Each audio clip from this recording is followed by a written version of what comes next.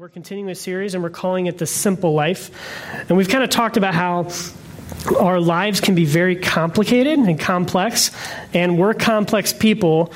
So when we're in relationship with other people, that makes it complicated and complex as well. And then we also worship a very, an amazing God, but also a complex God. There's a lot to know about him. And we were in a series before this that Pastor Jeff was leading us through all these different things that we need to know and believe about God. So we decided just to kind of scale it back a little bit and focus in on just some principles about our lives as followers of Jesus. So we boiled it down kind of these three things: our commitment, our calling, and our mission. That's the series we're talking about. The Simple Life is about our commitment to God, the calling he's given us, and then the mission to the world. And Pastor Jeff last week, I just thought he did an outstanding job talking about our commitment to God and what that is. I love hearing Pastor Jeff teach. I'm sure you guys do too. He really is just like a wealth of knowledge, very gifted communicator, and I think we're very lucky to have him week in and week out here. So we talked about commitment last week.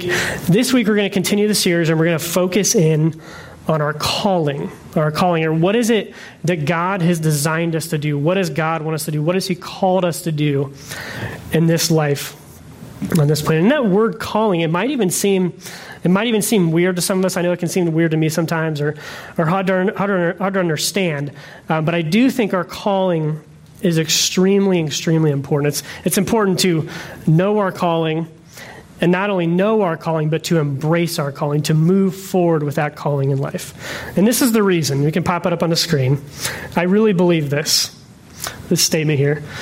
If we don't embrace our calling, our lives will be ordinary. If we don't embrace our calling, our lives will be ordinary. And I know when I hear that about my life being ordinary, it really doesn't sound that bad most of the time, right? Like with all the trials and struggles and the ways we hurt each other in life and the different things we go through and the complexity of life. Sometimes I do think we long a little bit for an ordinary life. But I think deep down, I know it's true for me, I'm sure it's true for all of you here, deep down, we really desire a life that isn't ordinary. We desire a life that's bigger than ourselves. It's about something bigger than just us and our little family and the things that are right around us. We desire something bigger than that. We want something that outlives us. We want something that after we're dead and gone and we're with Jesus in heaven is still impacting generation and generation to come. If we don't embrace our lives, our calling, our lives will be ordinary. I think another thing too, if we don't embrace our calling, if we don't know what our calling is and we don't begin to embrace it, what will happen, because the way we're designed as human beings, is we'll just embrace and throw ourselves at something else, right? So if we don't embrace our calling, like I love sports, this is probably what I would do. I would just spend all my time playing sports. So I'd end up being the guy that, I play sports every night of the week and on the weekends, and I have like 15 different ESPN channels, and I watch them all at the same time. And I know every stat about every sports figure who's ever lived, no matter what team they played for. So we might turn into that. We might give ourselves to that. We might give ourselves to our hobbies. We might spend all of our energy, and we might dream constantly about, and all of our focus and all of our vision might get put into our hobbies, whatever those might be. We might put everything we have into work. We might put everything we have into our image. So what people think about us, what our body looks like, what our house looks like, what our car looks like. We might put everything we have into getting that promotion at work. If we don't embrace our calling, we'll give ourselves to those things, and our lives will simply be ordinary, which deep down isn't really what we want, is it? I think it might be helpful just to define calling for a couple minutes for us. So I did what, all the proper research says to do, and you just look it up online. And this is what I found from Webster's Dictionary online. They said this. They said, calling is a strong inner impulse, so something that comes from the inside, a strong inner impulse toward a particular course of action. So it's an impulse from inside about something I should go do, right? A strong inner impulse toward a particular course of action, especially when accompanied by a conviction of divine influence. So it's saying it's an impulse that comes from inside to go do something and may be connected to God or a higher power or something like that. And I actually like that definition. I think it's pretty good, but I think it could go further than that. And this is the definition I came up with. Mine is this, very simply put: Calling is our God-given purpose in life. Calling is our God-given purpose in life. So it's more than a feeling. It's more than just something that comes internally from us. It's our God-given purpose in life. It's something God created us to do, something God designed each and every one of us who's a follower of Jesus to do and to accomplish with our lives. That's our calling. God created us for it, and it's for the specific purpose He's given us in life. All right, if you guys could open your Bibles to Acts chapter 9, we're going to look at a passage about calling. And if you don't have a Bible, you can actually pop up your hand right now, and we have a bunch of Bibles at the back table there. Someone will bring you one. So if you don't have a Bible, just put your hand up in the air, and they'll bring you one. But yeah, go to Acts chapter 9 in your Bibles, or you could do it on your smartphone, your iPad, or whatever you have there. And the story we're going to be looking at tonight is just this guy named the Apostle Paul, which a lot of you have probably heard of before. He wrote most of the New Testament, or a lot of the New Testament. And we're going to be looking at the Apostle Paul's, his conversion to become a follower of Jesus and his calling to his new mission in life. That's what we're going to be looking at, the Apostle Paul. But before he was named the Apostle Paul, before he came to know Jesus, his name was Saul. And I just want to tell you a little bit about Saul. If you think of Saul, probably one of the easiest ways to kind of explain what Saul was like is Saul is the dude who had everything. He had everything. He had been trained by the top scholar in his day. So he had the equivalent of a master's degree, or maybe even a doctorate from Harvard or Princeton or Yale or one of those places. That was the guy we're talking about. He was educated. He had money. He had power. He was a religious leader, so he had all kinds of power. And along with that religious leadership back then, he also would have had tons and tons of political power. So Paul had it all. He was trained by the best. He had all the best education. He had money, power. He was a leader. And that's where we're going to be picking up the story in Acts chapter 9. Just one more thing that's good to know before we jump into the text. What's happening at the beginning of Acts chapter 9? So Saul is this religious leader, and what he's done, he's kind of taken it upon himself to wipe out Christianity from the face of the earth. So at this time, Christianity was growing like crazy. Jesus had already left the scene and gone back to heaven, and the Christians were growing kind of like bananas. So Saul took it upon himself as a Jewish religious leader to go out and snuff the Christians out. So what he did is he went to the high priest and he asked for letters of permission to go track down all the Christians and either imprison them, or we know in some cases to oversee their murder. So that's where we're going to pick up the story. Acts chapter 9, and we're going to read verses 1 through 15. So I'll start. Meanwhile, Saul was still breathing out murderous threats against the Lord's disciples. He went to the high priest and asked for letters to the synagogues in Damascus, so if he found any there who belonged to the way, if he found any followers of Jesus, whether men or women, he might take them as prisoners to Jerusalem. So that's how it starts. So Saul is heading to Damascus with permission to find and imprison followers of Jesus. That's where the story picks up. He's on his way to Damascus on this road, looking for followers of Jesus. In verse 3, everything changes for Saul, right? Listen to what it says. As he neared Damascus, as he got closer to the town where he's going to go find Christians, as he neared Damascus on his journey, suddenly a light from heaven flashed around him. He fell to the ground and heard a voice say to him, "Saul, Saul, why do you persecute me?" "Who are you, Lord?" Saul asked. "I am Jesus, whom you are persecuting," he replied. "Now get up and go into the city, and you will be told what you must do." So we have Saul. He's on his way into this city called Damascus, right? And he's looking for followers of Jesus to imprison them and maybe even kill them. And all of a sudden, literally like a flash of light, everything changes for him. And you think about that situation for Saul, everything that he had given his life to, everything that he had focused on, it was chasing down followers of Jesus and snuffing them out from the world. And all of a sudden, he met Jesus face to face, and it all changed.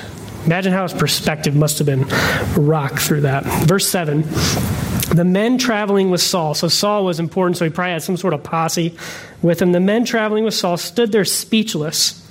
They heard the sound, but did not see anyone. So Saul got up from the ground, but when he opened his eyes, he could not see, so he was blind. So they led him by the hand into Damascus. For 3 days he was blind and did not eat or drink anything. Verse 10, in Damascus, there was a disciple that's a follower of Jesus named Ananias. And the Lord called to him in a vision, Ananias. Yes, Lord, he answered. And the Lord told him, go to the house of Judas on Straight Street and ask for a man from Tarsus named Saul, for he is praying. And in a vision, he has seen a man named Ananias come and place his hands on him to restore his sight. So right after the story, when Jesus appears to Saul, and then he's blinded, Jesus also appears in a vision to one of his followers named Ananias. And he looks at Ananias and he says, hey, I want you to go find Saul, and I want you to heal him. Okay, and you imagine what Ananias is thinking. Saul was pretty well known because he was chasing the Christians down, trying to put them in prison, and even murdering them sometimes. Listen in verse 13 to Ananias' response. He says, Lord, Ananias answered, I have heard many reports about this man and all the harm he has done to your holy people in Jerusalem. And he has come here with authority from the chief priest to arrest all who call on your name. So Ananias is like, Jesus, are you absolutely certain you want me to go help Saul out? You know this is the guy who has permission and is like actively seeking out people like me to put him in prison and to kill him, right? He's like, you sure you want me to do that? And this is how Jesus responds, verse 12. But the Lord said to Ananias, go. This is my chosen instrument to proclaim my name to the Gentiles and their kings and to the people of Israel. Go. This man is my chosen instrument. You see, it really didn't matter anymore what Saul had done in his previous life. All the sins he had committed. You can't imagine anything really worse than killing followers of Jesus. You know, all the sins he had committed, all the hateful things he had done, overseeing the murder of followers of Jesus. It didn't matter anymore because he had a new life now.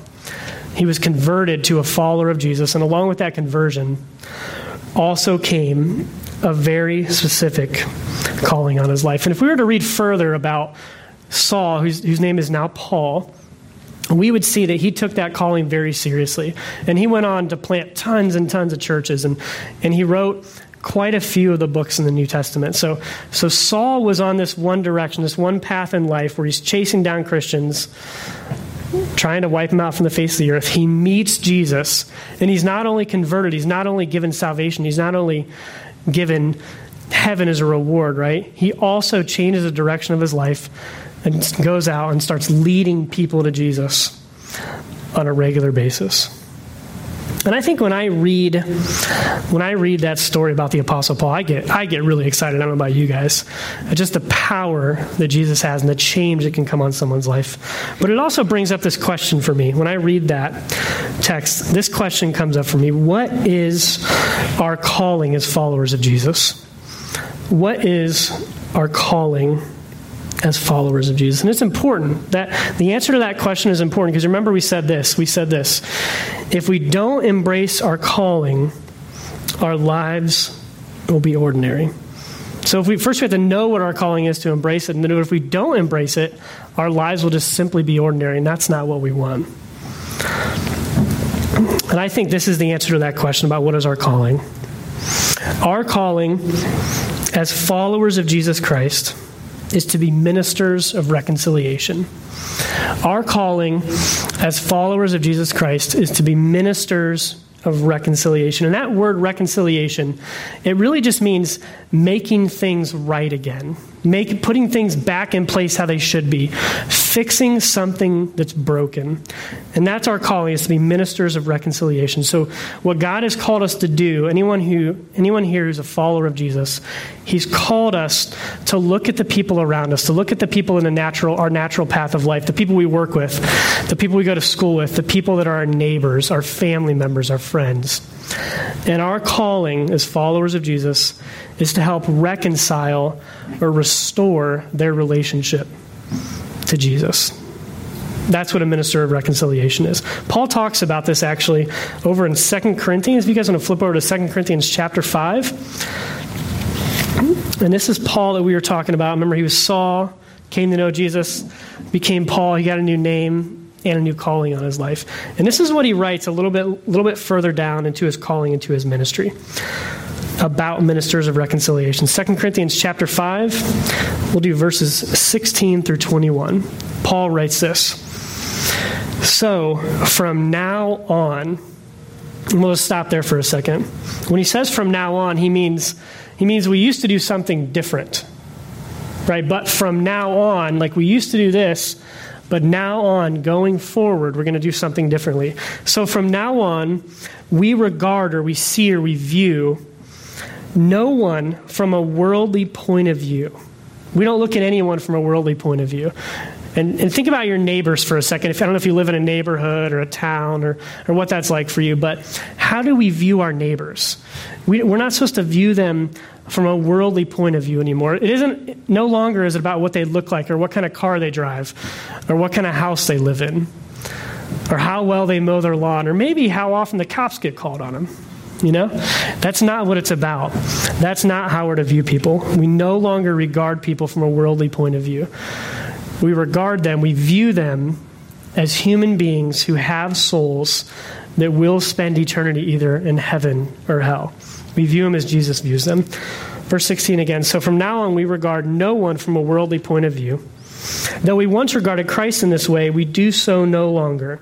I love this verse.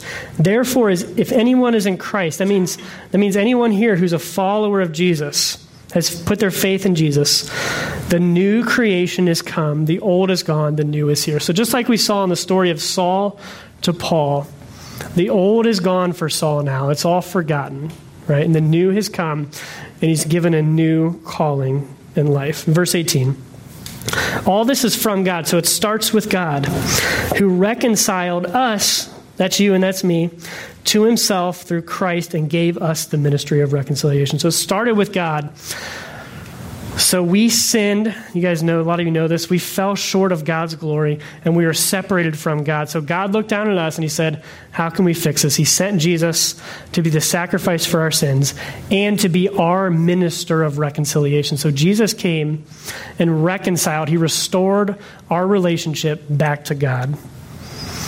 And then it says in the second half of verse 18, and he gave us the ministry of reconciliation. So in the same way that Jesus made a way for us once again to have proper relationship with God, we're to do the same things with the people around us. Verse 19, that God was reconciling the world to himself in Christ, not counting people's sins against them. And he has committed to us the message of reconciliation. That's us. We are therefore Christ ambassadors. That's you and that's me. We're sent ones from God. God has sent us out, and we're the ambassadors to those around us. We're the ambassadors to people in our natural path of life. As though God were making his appeal through us. And I think we need to take that like in a literal sense. Sometimes we're like, oh, like I'll just live a good life and have a nice haircut and dress nice. And people will kind of like come to Jesus through osmosis. Maybe they'll just see what I do. But I think it's meant to be taken literally. It says this, as though God were making his appeal through us. That's literally what's happening. God makes his appeal to humanity through you and through me. We implore you on Christ's behalf, be reconciled to God. God made him who had no sin to be sin for us, so that in him we might become the righteousness of God. So I think when we look at Paul's life and his calling and what he begins to say about our calling, I do think it's pretty clear that we're called by God, if we're followers of Jesus, to be ministers of reconciliation. But I do think there's a lot of misconceptions that pop up. And I know for me there is. Whenever I hear that word calling, there's a lot attached to it from my history, being raised in the church and things like that. So when I hear the word calling, immediately what pops in my head is the picture of a pastor on stage preaching. Right? They're called to ministry. So you think of Pastor Jeff Martell, like our pastor here for a second, and we're like, yeah, well, Pastor Jeff, he's a really, really good teacher, he's a really good speaker, he's a good communicator. Like, Pastor Jeff is called to ministry. He's called to ministry. I'm like, yeah, I agree with that. Pastor Jeff is called to ministry, but so are you, and so am I. We're all called to be ministers of reconciliation. Another thing that pops up in my mind, maybe an obstacle or a misconception, is this idea that God has never appeared to me in a burning bush before. I don't know if he's appeared to you in a burning bush, but it hasn't happened to me yet, maybe someday. But God is he's never come down. I haven't seen him in my coffee cup. He hasn't audibly spoken to me and said, this is what I want you to do, right? Like I've heard it put this way before. I've heard it said, I'm just waiting on the Lord. Just waiting on the Lord. And there are certainly times that we should wait on the Lord, right? But this isn't one of them. God has made our calling very clear. And if we look at Paul, and if we would go further into his story and see the difference from Saul to Paul, he was unbelievably aggressive in this calling. So God gave him a clear and compelling calling to be his chosen instrument to share his word with those people around him, that he was so aggressive with that and chasing down that calling and working towards it, that the Holy Spirit actually had to stop him one time and say, Paul, whoa, wait a minute, man. Let's just calm down for a second. We're not going to go this way. We're going to go this way. But he would not be stopped because the calling that God had placed on his life was so clear, and he believed it at such a deep level. And I think that's what it is for us, guys. I know especially for those of us who have been raised in the church, and we hear things like, oh yeah, I know that verse. I'm supposed to be a minister of reconciliation. I could even quote that verse, in Bible trivia. But what happens though, a lot of times, I know this is true for me, those things I know have never moved to things that I believe. So I know that I'm a minister of reconciliation. I know that God has called me to affect the people around me and lead them towards him. But I don't believe it in a lot of ways. And we have to work at believing that God has a specific plan, purpose, and calling on each and every one of our lives. He has a specific plan, purpose, and calling on your life and my life. Let's look at another passage real quick. This is Ephesians 2. Look at Ephesians 2, and we'll look at verses 8 through 10. And this is also the Apostle Paul teaching in this passage, Ephesians 2, 8 through 10. And let's listen to what he writes here. He says this, "For it is by grace," that means it's all Jesus, none of us, "you have been saved through faith." That's our belief. "And this is not from yourselves. It's nothing we've done. It is the gift of God. It's something that God gave us freely. Not by works, so nothing we've done, so that no one can boast or brag about it." And this is what I want us to key on, this last verse here, verse 10. It's overlooked a lot of times. Listen to what it says. And remember, this is Paul, so think about his story behind this, how he was Saul, he was going after Christians, and he was changed to Paul and given a new calling in life. Verse 10, "For we," that's you and that's me, "are God's handiwork." Some translations say God's workmanship. We're his piece of art. "Created in Christ Jesus to do good works, which God prepared in advance for us to do." So we are God's workmanship, or we're his handiwork. We're something God has specifically created and designed for a specific plan and purpose and calling in life. And if you believe that, if we believe that, it changes everything. Not if we just know it, but if we believe it. If we wake up in the morning and we see ourselves as called to the people around us, it changes everything. Things will be different. You guys ever been in one of those situations before where all of a sudden you're confronted with something that's very important and you realize it's way out of your league? So something pops up in your life and you're like, oh man, that needs done. Somebody should go do that. And then you kind of look around for a minute, you look to the left and the right and up and down and everywhere. And you're like, man, who's gonna do that? Somebody should do that. And then after some time, you finally realize that it's you, that you're the one that has to do it. I know for me, I've experienced that in playing sports. Maybe you guys have. So you're sitting there and you're on the bench and the coach looks at you and points at you and he's like, get in the game. And you're like, oh man, I am not ready for this. Or you're in the huddle and the quarterback looks at you and he's like, we're calling the play for you. And you're like, uh-oh. Or it's the last second of the basketball game and the coach calls the play for you to take the shot at the end of the game. It's something that's bigger than you. It's over your head.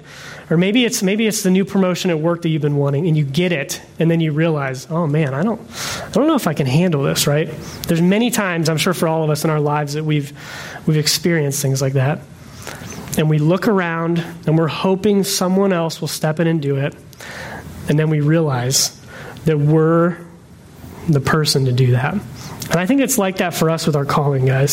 So you think about Jesus. He came to this earth. He was Emmanuel. He was God with us. He came to our planet, stepped into our shoes, lived a perfect life, died on the cross, was buried, rose from the grave, went around and visited some people, and then what did he do? He left. He went back to heaven, and when Jesus ascended to heaven, he left his followers, his disciples. He left you, and he left me to restore a lost and broken world back to him. That's our calling, guys. When you think about it, who are the ambassadors to the people in your natural path of life? Who are the ambassadors to your family? Who are the ambassadors to your friends? Who are the ambassadors, the people that are going to share the message of Jesus with your coworkers? Who are the ambassadors with your neighbors across the street? It's you and it's me. That's the calling God has given us. A couple questions I want to ask real quick. First one is this, extremely, extremely simple, but a very big deal. Do you see yourself as called?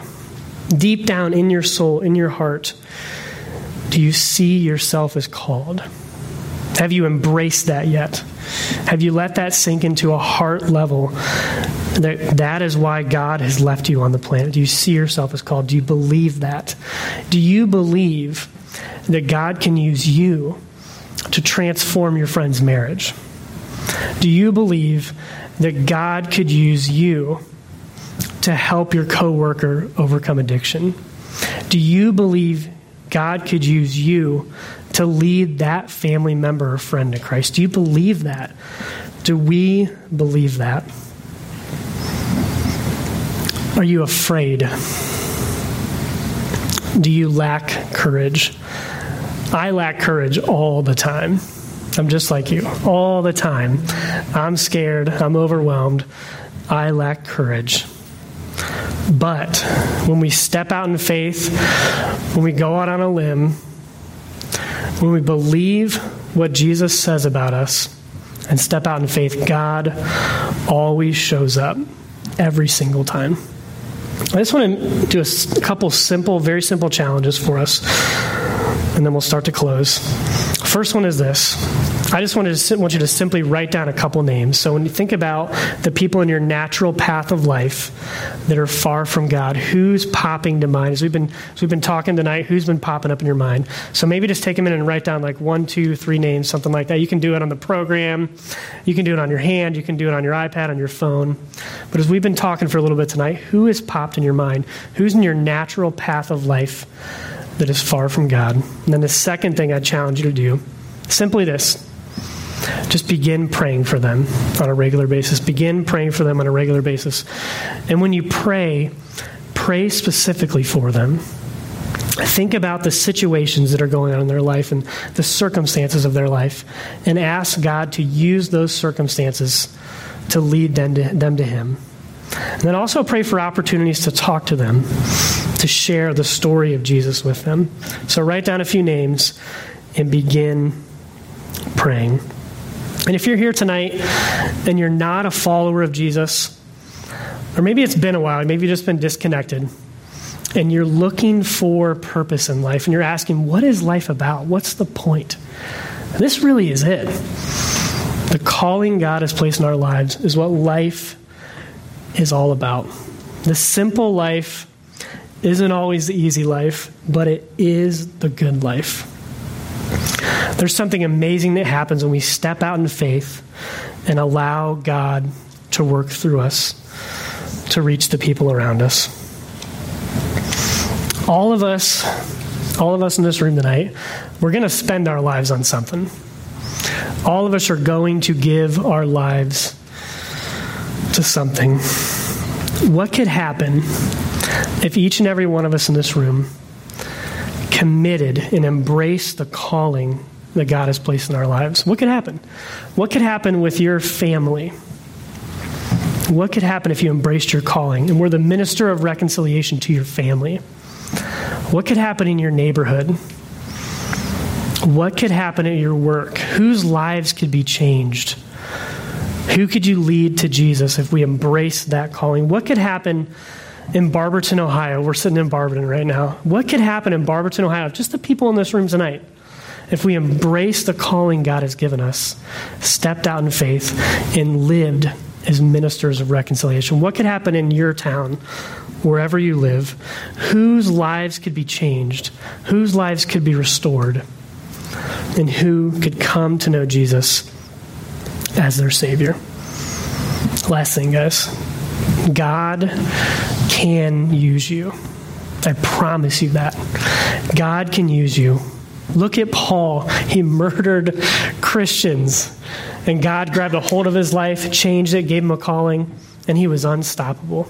It doesn't matter what you've done, where you've been, what kind of sins you committed. God can use you, and he'd love to do that. That's what he does. If we don't embrace our calling, our lives will be ordinary. Let's not settle for ordinary. Let's live the lives that God has called us to.